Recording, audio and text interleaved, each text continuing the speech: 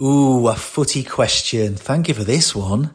Why are we not looking forward to the World Cup? Very good question.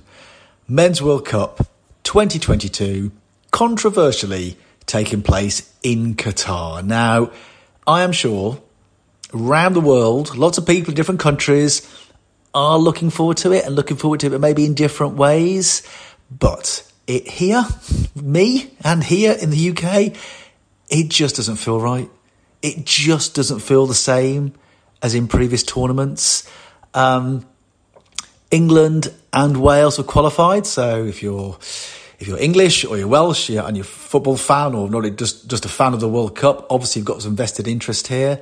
Scotland, Northern Ireland, you're going to view the World Cup in a very different way. But it just doesn't feel it. Doesn't feel it for me, and it doesn't feel it for the country. We're just not looking forward to it in the same way. And we're only 2 days away. Now, well, not even normally at this time, way before this time, I'd have checked out the teams, I'd have checked out the routes to the final, looked at all the TV schedules, even, bought a newspaper pullout, or even put a wall chart on the wall, and you'd have seen stuff in the shops and you've had a real feeling about it. And I'd have watched the TV previews and listened to the radio previews, all about the teams. And, when I was a kid growing up, I would have bought a Panini sticker album and things like that. It just sort of really felt as if it was happening all around us. We'd be getting into all the sort of rolling out the stereotypes and cliches and the build-up, talking about Germany and their technical efficiency, or Brazil and their sort of balletic flair and grace, how they play the beautiful game. And of course, being reminded time and time again that Brazil have won the World Cup 5 times, although if you think about it, they actually haven't won it since 2002, so 20 years. But 2 days to go. I just haven't done any of that. It just doesn't feel as if the World Cup is taking place at all.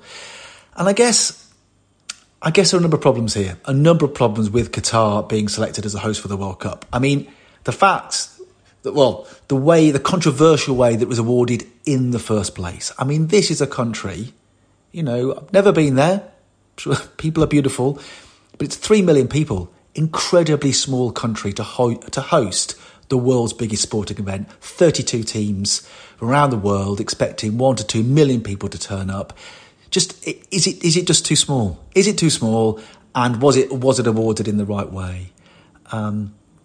There's also the stadiums where the facilities were built by migrant labour, and 6,500 people died building the facilities and the stadiums for the actual to put on the event in the first place. It's obviously taking place during the European football season, so there's a break for it for the first time. It was meant to be hosted during the summer, but it was felt that it was just too hot, and they had to controversially move it to the winter. Now, I know that obviously football seasons are different around the world, so it will affect people differently, but it's in the winter, so it just hasn't the normal feeling of sort of spilling out onto the streets or in the pubs here in the summer and watching the games. Now, temperature's still pretty warm. I think at the moment it's still 30 degrees in Qatar, so it's not exactly cool. But obviously it's not a Summer World Cup, it's taking place in the winter. And obviously they have the LGBTQ controversy, LGBTQ plus controversy. In Qatar, same-sex sexual activity, both men and women, as you know, is illegal. It carries a maximum sentence of 7 years in prison. And then, I mean, this isn't that important necessarily, but it's bashing up against Christmas. Other things are going on when it's a build up to Christmas, and it may be a diversion. Could be a really nice diversion for some people. Haven't got to think about Christmas.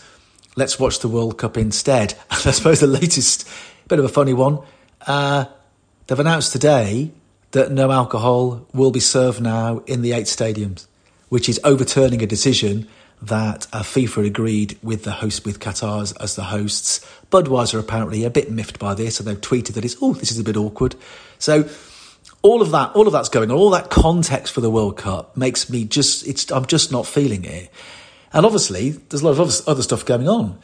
Chancellor in the UK, as you know, made his autumn statement yesterday, and the tax rises are going to take place. And basically the backdrop to this is we've got the biggest fall in living standards in 50 years. So there's a lot of stuff going on. So Not looking forward to it at the moment. 2 days to go. But I think inevitably, maybe, there's an 8-day period during the qualifying where there'll be 4 games a day over 8 days, which is kind of awesome, really. And they're pretty convenient times of the day if you're in Europe. And, favouring the sort of people who are home workers or at least hybrid workers. So there may be a pull to eventually start watching those games. Now, alongside that, as an England football fan, there is, of course, the associated despair and despondency of following England in major football tournaments. It's always been that way. It's the hope that kills you every time. Although we have made the semi-final and final of the last 2 major tournaments, although our form going into the tournament is pretty appalling. So 2 days to go. Not looking forward to it. Haven't been feeling it. The country's not feeling it. But in the end, I probably think that the World Cup will pick us up, sort of sweep us up in its arms like it always does, and we'll eventually get into the football, get into the sport, get into all the excitement that comes with that of watching a major football tournament. So why are we not looking forward to the World Cup? Really good question. But I think I'll permit me this. Come on, England.